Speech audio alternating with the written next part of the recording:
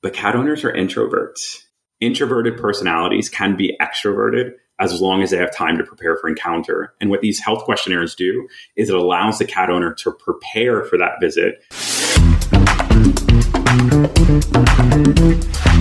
Welcome to the So You're a Vet Now What, the podcast. This is a show that serves as your audio mentor in your journey as a veterinarian. And each week, our awesome host, Dr. Mariah McCauley, will be bringing you insightful short-form interviews with happy, successful vets who are eager to share their career and clinical tips to make your life easier. So whether you're a final year vet student or a recent graduate, this podcast is your trusted companion on the pathway to success in veterinary medicine. Over to you, Mo. Welcome back to So You're a Vet, Now What? I am your host, Dr. Mariah McCauley. Today on the podcast, I am joined by Eric Garcia, the founder of Simply Done Tech Solutions. Eric first started in the veterinary profession as an IT administrator and quickly found his passion for supporting practices in the digital marketing space and as a world-renowned speaker. You may be asking, what does digital marketing even have to do with mentorship? Well, in today's episode, Eric sheds some light on the differences between cat and dog pet parents and what marketing research can teach us about how to better communicate with them.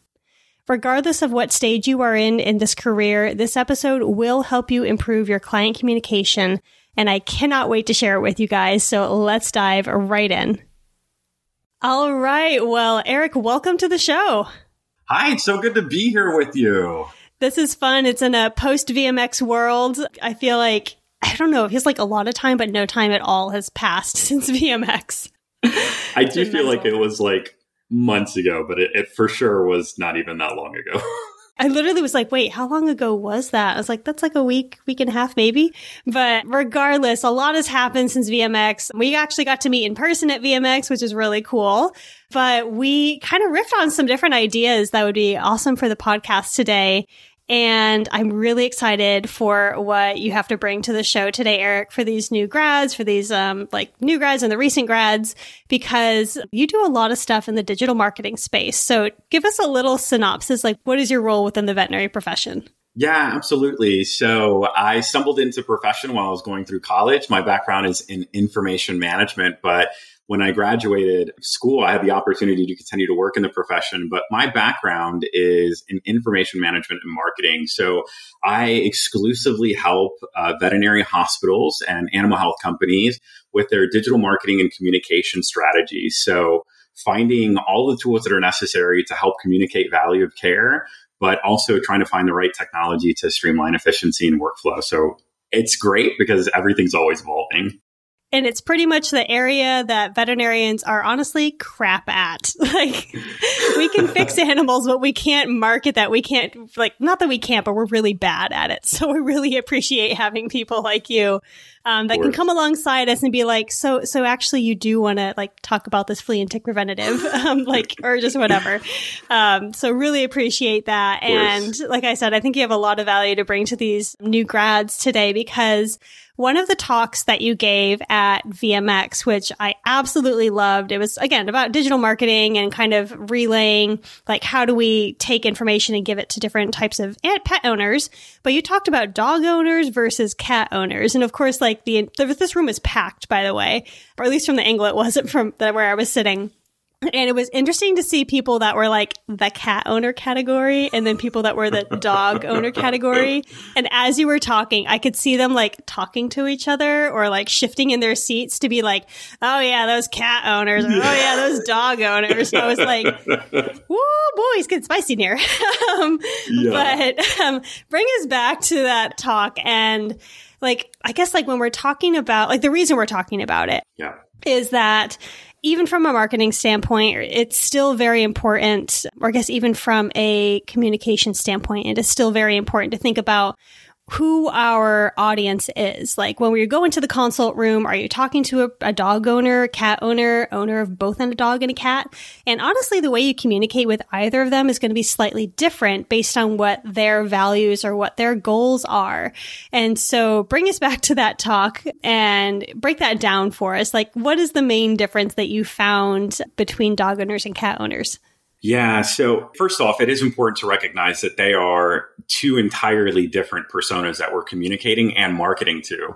And cat owners have really been neglected in marketing and communications for a very long time. A lot of the communication and a lot of the ways that we communicate in the exam room, a lot of the marketing that we push out there, they're actually more fitting for the dog persona. That it tends to engage more dog owners. And a few years ago, I had the opportunity to work on a few different projects related to understanding the mindset of cat owners.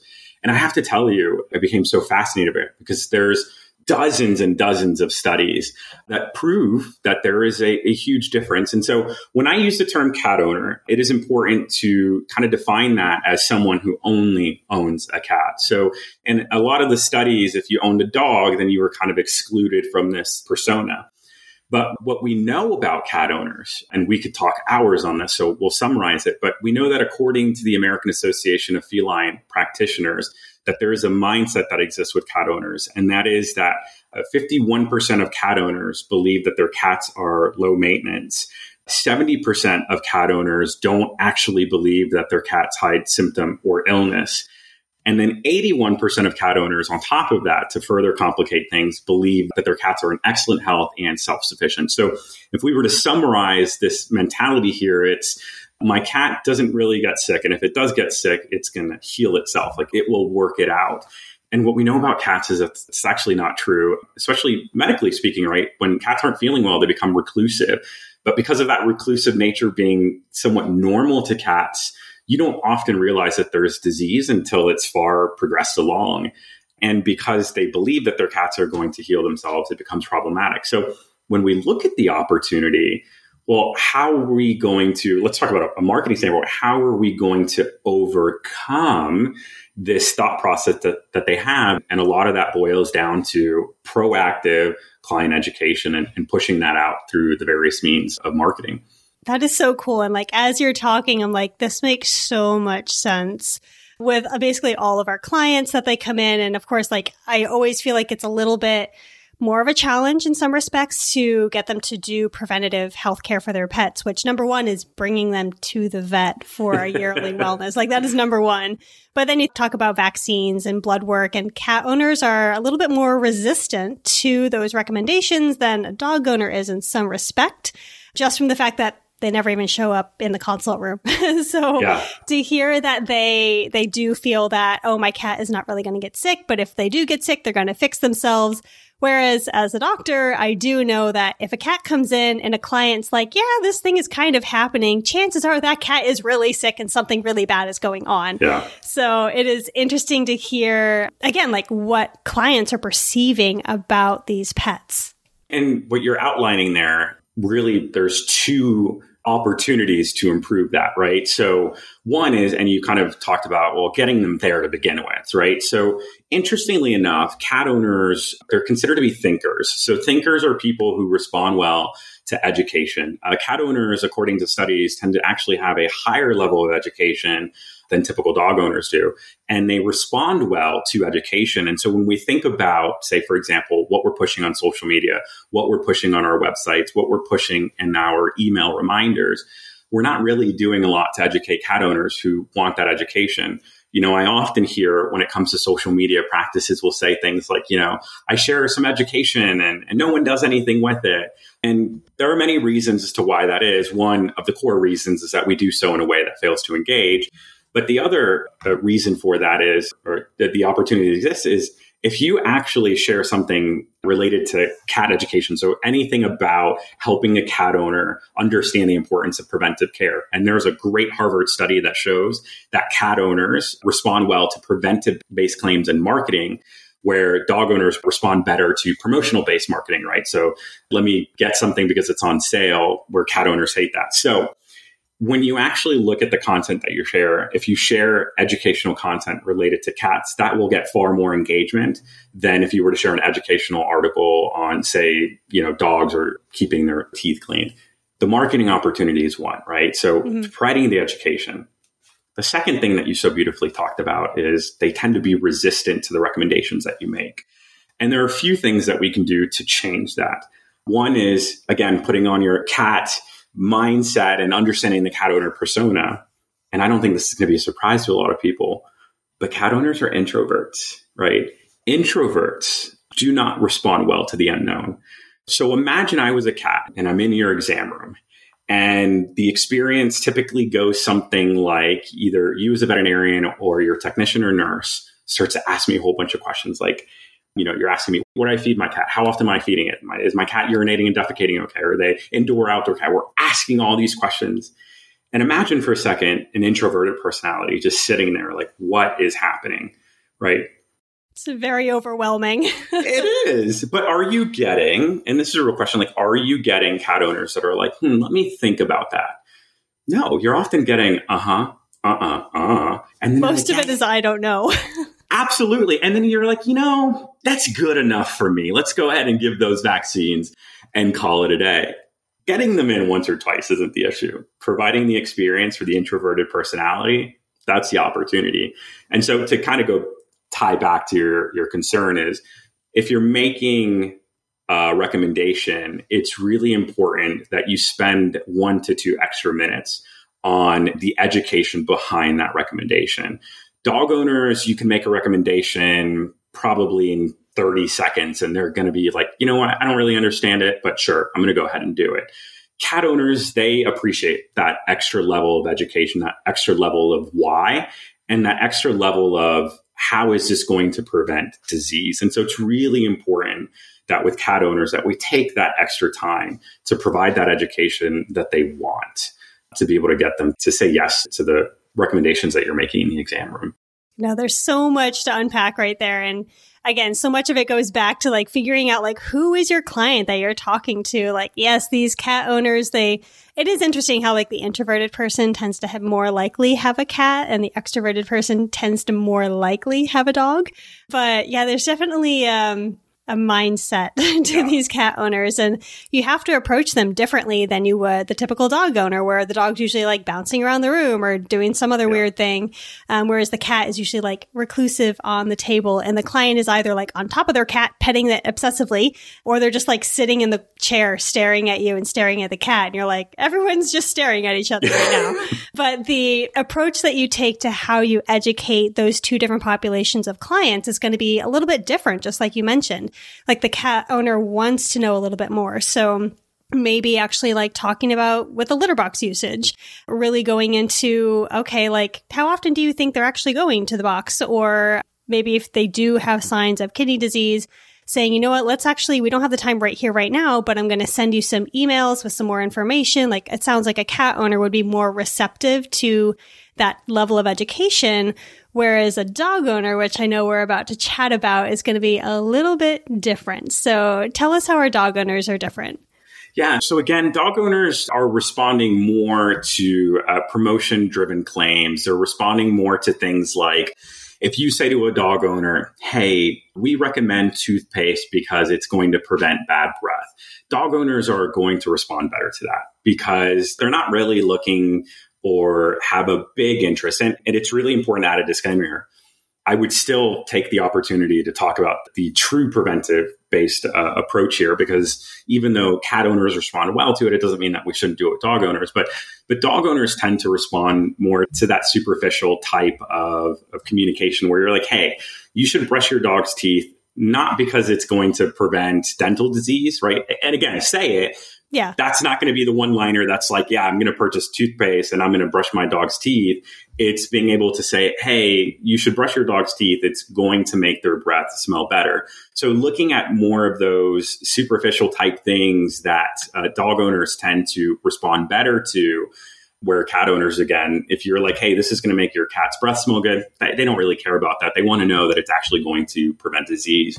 And when we think about dental month, for example, a lot of practices, February, we're going to do dental month. We're really going to focus on this education. So just keep in mind that dog owners, and again, great Harvard study that was conducted in, I believe, April of 2023, that was able to prove that, for dog owners, let's kind of take that non-preventive based approach. A lot of practices tend to do promotions. And I'm not saying you should or you shouldn't do promotions. It's every practice is different, and I respect those differing opinions on that matter. But if you are offering a promotion, that is going to be appealing to your dog owners. That's not going to get cat owners in. Where we have to spend a big part of our marketing strategy really communicating to cat owners what we're trying to prevent here during dental month when it comes to their cats. So just recognizing those differences. And same thing here, when we think about an opportunity with cat owners, and you talked about some digital communication, cat owners do really well when you send health questionnaires ahead of the visit than dog owners do, right? So the extroverted personality, they're just looking at, they're coming into the exam room, they've got their dog, they're like, hey, we're going to chat. I haven't seen my vet in a while. I'm going to talk to them for a little bit. I don't know really what we're going to talk about with my dog. I know they're going to get vaccines, right? That extroverted personality, you can get them in, you can provide the best experience for them. The cat owner, on the other hand, again, because they don't do well with that, sending health questionnaires ahead of the visit. So what's great is that you can automate this communication using the communication platform that you use in practice, to where if I were a cat owner and you sent me a text message and an email on an automated basis up to 72 hours ahead of our visit, studies have proven that you will have a better outcome with me because I'm able to answer those questions in the comfort of my own home. So when you're asking me, what am I feeding my cat? Or one of the questions you should ask your cat owners is, do you buy anything online and give it to your cat?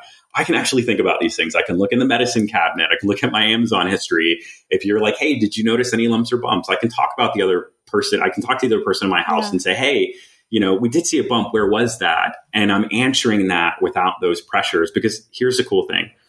Introverted personalities can be extroverted as long as they have time to prepare for encounter. And what these health questionnaires do is it allows the cat owner to prepare for that visit, where again, dog owners, will they appreciate it? Sure. Are they going to complete it at the rate that cat owners do? Probably not. And that's because there are two very distinct differences in those personalities.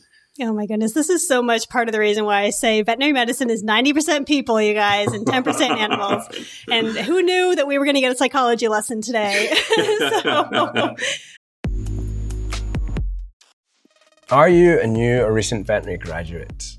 If so, listen up. My course, So You're a Vet, Now What, has been put together specifically for you. We focus on the non-clinical skills. Don't tune out. This is not as dull as it sounds, I promise you. In fact, almost every career problem that people face are due to not having well-developed non-clinical skills. The skills that I'm talking about are things like client communication, so you have great relationships with clients. Emotional intelligence, so you've got great relationships with your teammates. Effective negotiation skills, so you can get paid what you are worth.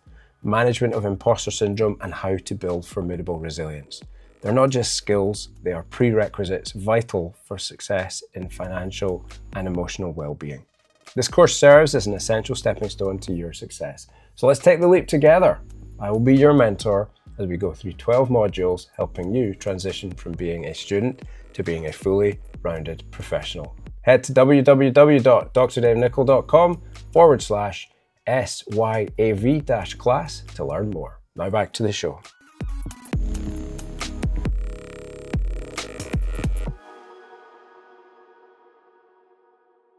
Honestly, I never really thought about that, because I know at our practice at one point we were sending out like the intake form before the appointment, but we found that it was like no one was filling them out, and that no one meant that our population was majority dogs, which is honestly the truth in a lot of practices, unless of course you're a feline only practice. But I can see how if you are in a feline only practice, like that is a huge area that you can, maybe if your practice isn't already doing it, like go to your practice manager and say, hey, I think we can provide better care to our patients and to our clients if we potentially utilize this tool.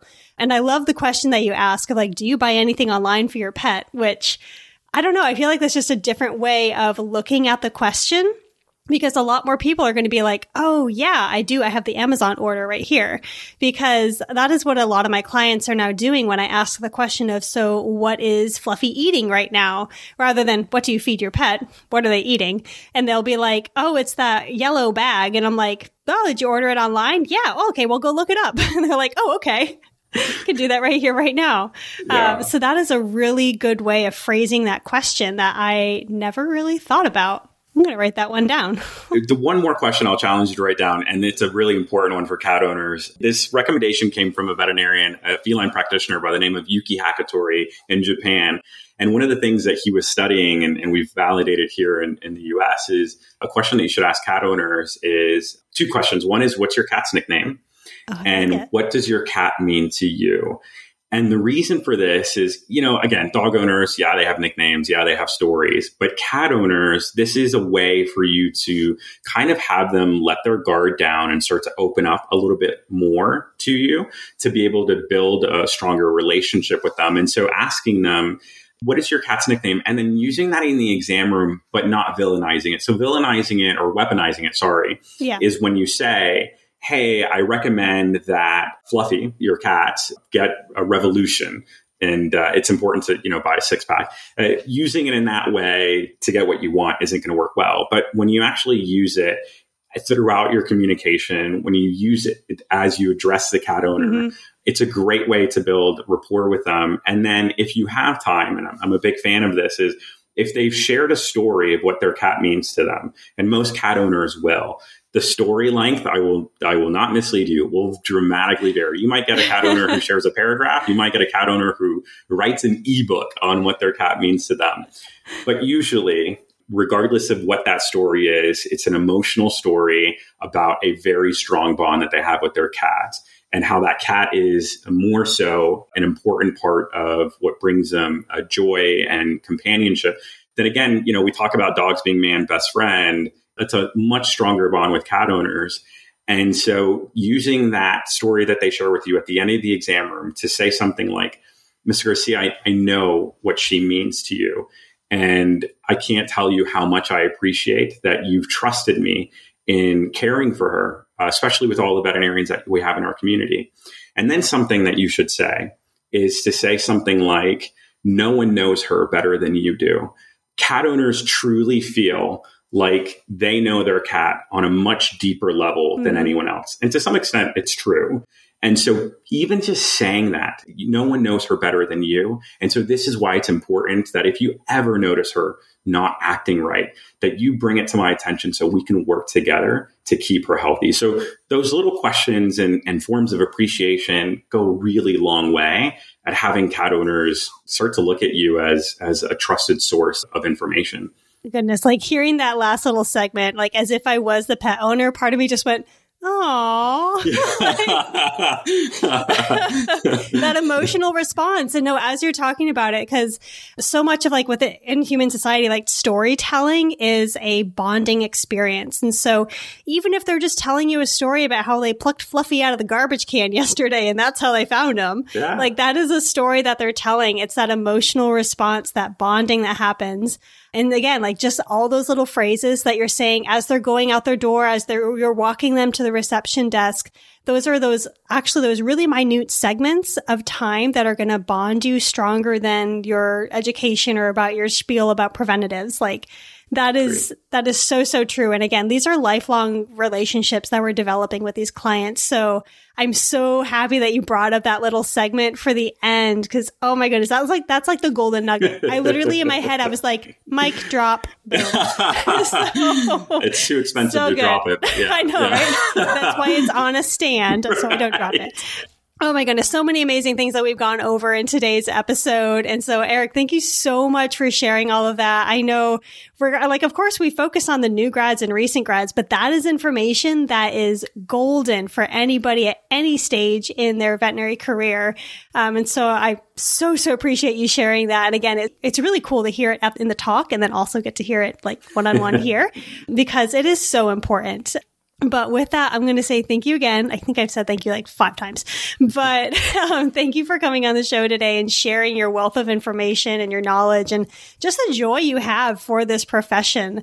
Because again, like it's a really cool environment and community that we have here. And I got to see more of that again at VMX, but I'm going to stop talking right now. But thank you so much for coming on the show again. It's truly a pleasure and enjoy the podcast and continue to do the good work that you do and being a resource for people who are seeking to do better in what they do every day. And so it's truly been an honor to be a part of it. Thank you. Well, thank you. And we're going to have you back on at some point. But until next time, guys, see ya. So that's it for another show. Thank you so much to Dr. Mariah and her guests for today's tips.